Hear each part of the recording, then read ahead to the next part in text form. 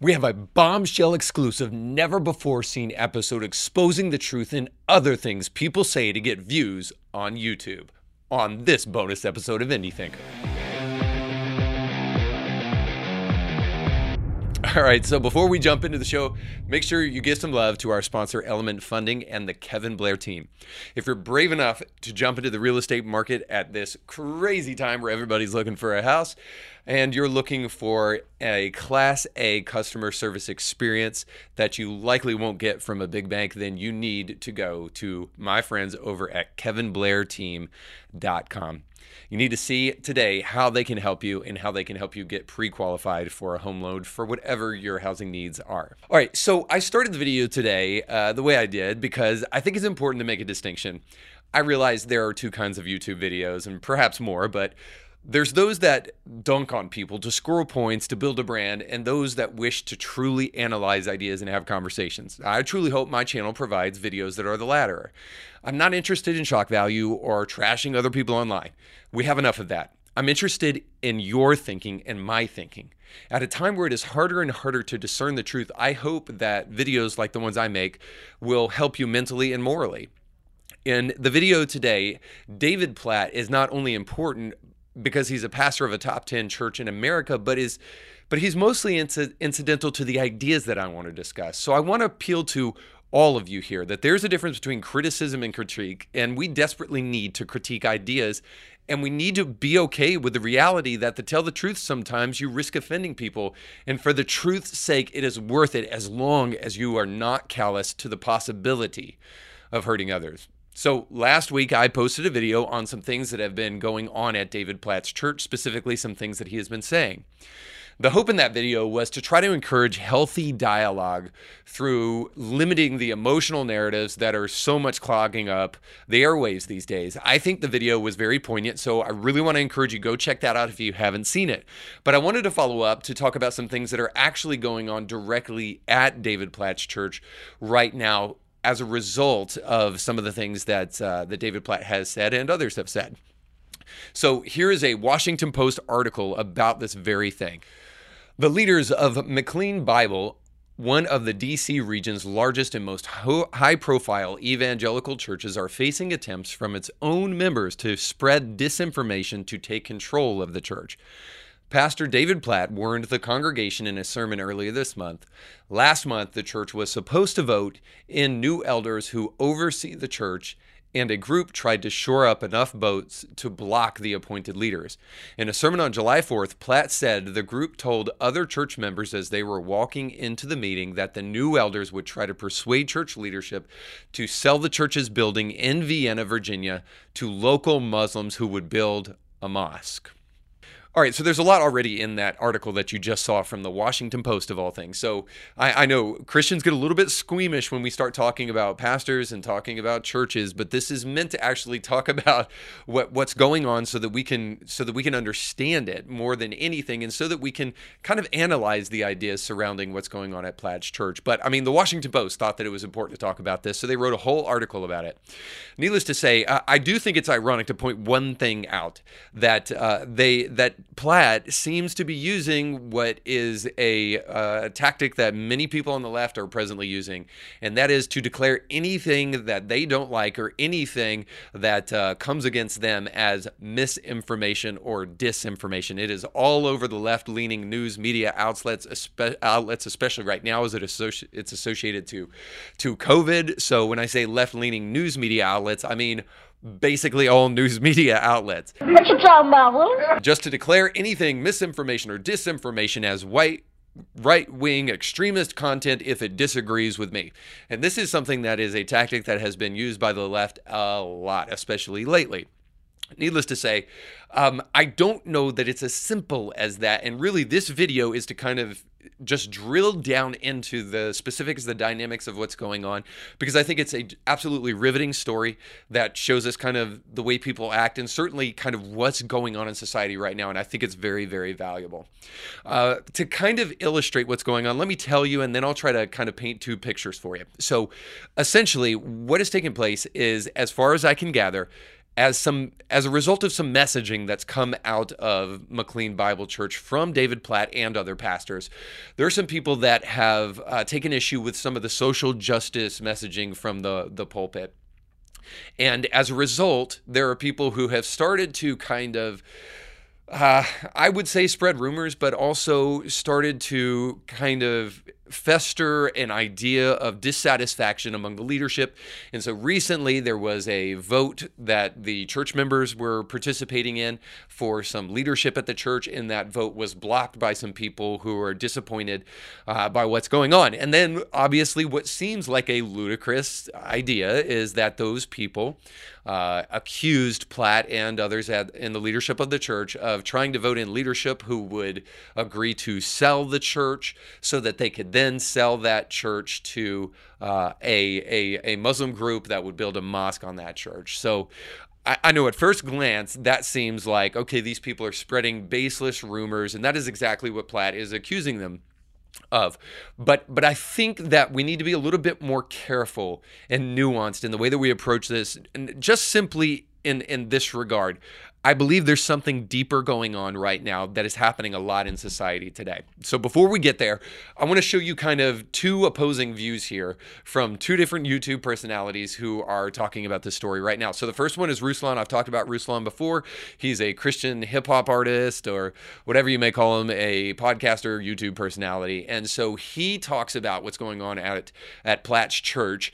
And I'll let you see it for yourself, and I'll kind of give you the gist of where he's going with his video. There became some controversy with them attempting to swear in some elders, and some folks within the church and from without the church, from outside the church, started spreading misinformation because they didn't want specific elders to get sworn in. The type of lies that were spread from members within and without. So check this out. He says, as people are coming in, they got people's information. They started telling them about all kinds of wild stuff. Now you might... It's like you're you don't like the direction of the church, so what are you gonna do? You're gonna blame the Muslims and just make up something. All right, so Ruslan seems pretty sure that what's going on at David Platt's church, directly from David Platt's mouth, is what should be trusted and heard. And I'll be the first to admit, I love David Platt. I respect him greatly. He's preached some amazing messages, and he's a lover of the Word of God and the Bible, just as I am. But he seems to be taking just David's word for it and just kind of pointing fun at the members of McLean Bible Church for the way that they're approaching this thing. Now, there may be room for some of that, but the one thing I would just tell you is this, is that cultural Marxism is no laughing matter. Embracing liberal theology and cultural Marxism, like the author of the Communist Manifesto. Communist. It's the communist, guys. And it is absolutely infesting the halls of almost every institution, including the church in America today. So obviously, I know you can create a boogeyman for anything, and then everything becomes cultural Marxism. But I don't believe that it's really that far-fetched to believe that David Platt's church, right in the vicinity of Washington, D.C., where, let's face it, the vast majority of people are left-leaning. That's why they want to turn it into the 51st state. They want to turn Washington, D.C. into a state. Muriel Bowser just said this just recently. Invested in me as mayor of Washington, D.C., which will someday be the 51st state. There's reason to believe that there may be more than meets the eye to what's really going on here. So let me give you an alternative perspective, and this is another YouTube personality. This guy's name is A.D. Robles. He is somebody who comments a lot about church issues and very often has kind of a different take than perhaps Ruslan would on most issues. So I'll let you hear him, and then maybe you'll get a flavor for maybe what other people are saying about this issue. Almost all of the questions we have heard are less about God's word and more about what this blog or that Facebook post says, as if those sources of information are anywhere close to the authority of this word. All right, we're going to stop right there. Now Ruslan is going to comment on this, of course, just believing everything David Platt says. But David Platt, let me just say this in as clear a way as possible. He is lying through his teeth, and we have the receipts on this. Here is a document it was posted to Capstone Report yesterday. This 35-page document, again, I don't agree with every biblical case that they make here, but it is all about the Bible and what the Bible says and what it doesn't say and what David Platt is teaching it says and how it's wrong. It is all about that. And I went through almost all of this. And I have to say, I stopped counting how many biblical references are in. It's got to be over 100 when you get down to the bottom of it. I stopped counting because there's just so much. And they do reference a blog. I saw them reference the Statement on Social Justice, which itself references scripture and biblical cases and theology for why certain things are wrong or whatever. So I don't know if that counts as a negative. Like, yes, it is a blog, but it is all about the scripture, of course, written by pastors and theologians and stuff like that, not just some random dude. So this statement where he says it has more to do with blogs that people are claiming are like just as authoritative as this Bible, that is false. All right, so it seems clear. All right, so it seems clear that A.D. Robles is kind of saying that maybe this has more to do with the fact that Platt is mischaracterizing his congregation through all of this. And I believe the truth is somewhere in the middle, and that these two parties seem to be kind of talking past each other, as they often do in these situations. And I think that ultimately it has something to do with this, is that it's easy to mischaracterize your enemies when you are talking past them. Not everyone in Platt's church is a MAGA hat-wearing Trump supporter who's drawing issue with his social justice warrior messaging. And David Platt is likely not a Christian Marxist. The truth? Platt's congregation feels betrayed because of Platt's messaging. And Platt feels betrayed because of his church's response to it. So to the congregation, and ultimately this is to each and every one of us, because I don't know that anybody in his congregation is going to be watching this video. Communication is low when emotions are high. We have to be so incredibly careful of this today because there are a bunch of emotional narratives that are taking people captive and allowing us to throw aside reason and then to jump on emotional ideas. But then I would also say this to people like Platt. People have a right to be alarmed when they hear cultural talking points echoed in their church. The church better hold its leaders accountable when that happens. If pastors are willing to talk about critical race theory, post-black squares, talk about BLM and the 1619 Project from their pulpits, but never stand up against the genocidal acts of Planned Parenthood against black and brown bodies, then they lose credibility in the eyes of their congregation. So the reality is, though, too, is that I want to be honest about this. David Platt has been somebody who has been a defender of truth, stood up for the Bible. I've never heard it, but I'm almost 100% positive David Platt's preached about biblical sexuality and traditional marriage, and I know he's preached about abortion in some very stirring ways. So the real issue is then this, is that when pastors start to say things that don't seem like them, and they start to say things that don't make sense logically, people can only inevitably ask the question, where is this coming from? Like this Matt Chandler clip. This is the refrain of the Bible over and over and over again. Let the nations be glad, let the nations be glad, let the nations be glad. It's not about a group of white folk in English. All right, so you have to forgive my juvenile mind, but as I was watching that Matt Chandler clip, who, by the way, is a very high-profile pastor as well, I couldn't help but think about that thing we used to do as kids where we'd take our sibling's hand and we'd make them hit themselves in the face and say, why are you hitting yourself? Why are you hitting yourself? Why are you hitting yourself? And I couldn't help but think about that because when he says, that this is a text that people read and say, well, this is obviously speaking to white evangelical Westerners, like literally no one thinks that, rather on an implicit or explicit basis. So I can only imagine that, like, when he gets an adverse reaction, which maybe that's what he's after from people in his congregation, he says, well, why are you upset about that? Why are you upset about that? Are you a racist? And no, the reality is that people have an adverse reaction to that suggestion because literally no one thinks what you just said. So it makes people in his congregation, makes people like myself say, then if that's true, objectively speaking, that literally no one is saying this, why are you suggesting it? What's behind the suggestion? Especially when it comes from a person that we love and respect and have listened to for many years.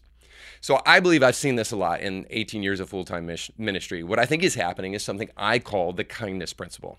Now, the kindness principle states that you must say or do X or you are unkind. This looks like this. I prefer you call me by these gender pronouns, and if you don't, you are unkind. Given the scenario, most Christians are apt to go ahead and concede due to human sympathy demanded by our basic tenets of faith. And they also simply do a quick cost-benefit analysis and say, would I want to argue with this person or just go about my day? So, however, in the act of this concession, we are being asked to do much more than show cordiality. We are being asked to accept a set of philosophical assertions that deny basic biblical principles, scientific reality, and the nature of truth. So here we have what so many pastors have suffered from recently. The extortion of leftists is working, and many pastors are giving in to emotional narratives that they feel compelled to accept, all the while forgetting that still the most loving thing you can do is be honest. This is why I often say your sympathy is nowhere near as powerful as the truth. So it's my basic assertion that Platt is a victim of this principle, the kindness principle. His church has responded to him adopting this principle, and now an acrimonious split seems inevitable. So what's the point? Platt is not the only one suffering from this principle. Our whole society is falling for this false dichotomy. And we have to realize, when we're dishonest, no one wins. A while back, relevance in the church became the main goal of the church, and now we realize as the leftist postmodern agenda begins to possess all of our institutions, we cannot afford to be relevant to a culture that moves further and further away from Christian principles. Our greatest strength as the church has always been the countercultural message of Jesus. If we lose that, we are not kind, we are toothless lions.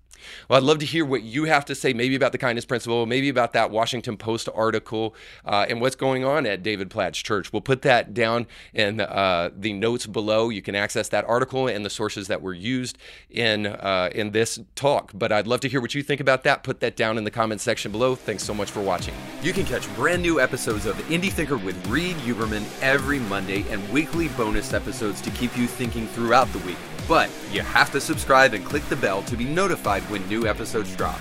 If you enjoy this content, make sure to like this video and share it with friends.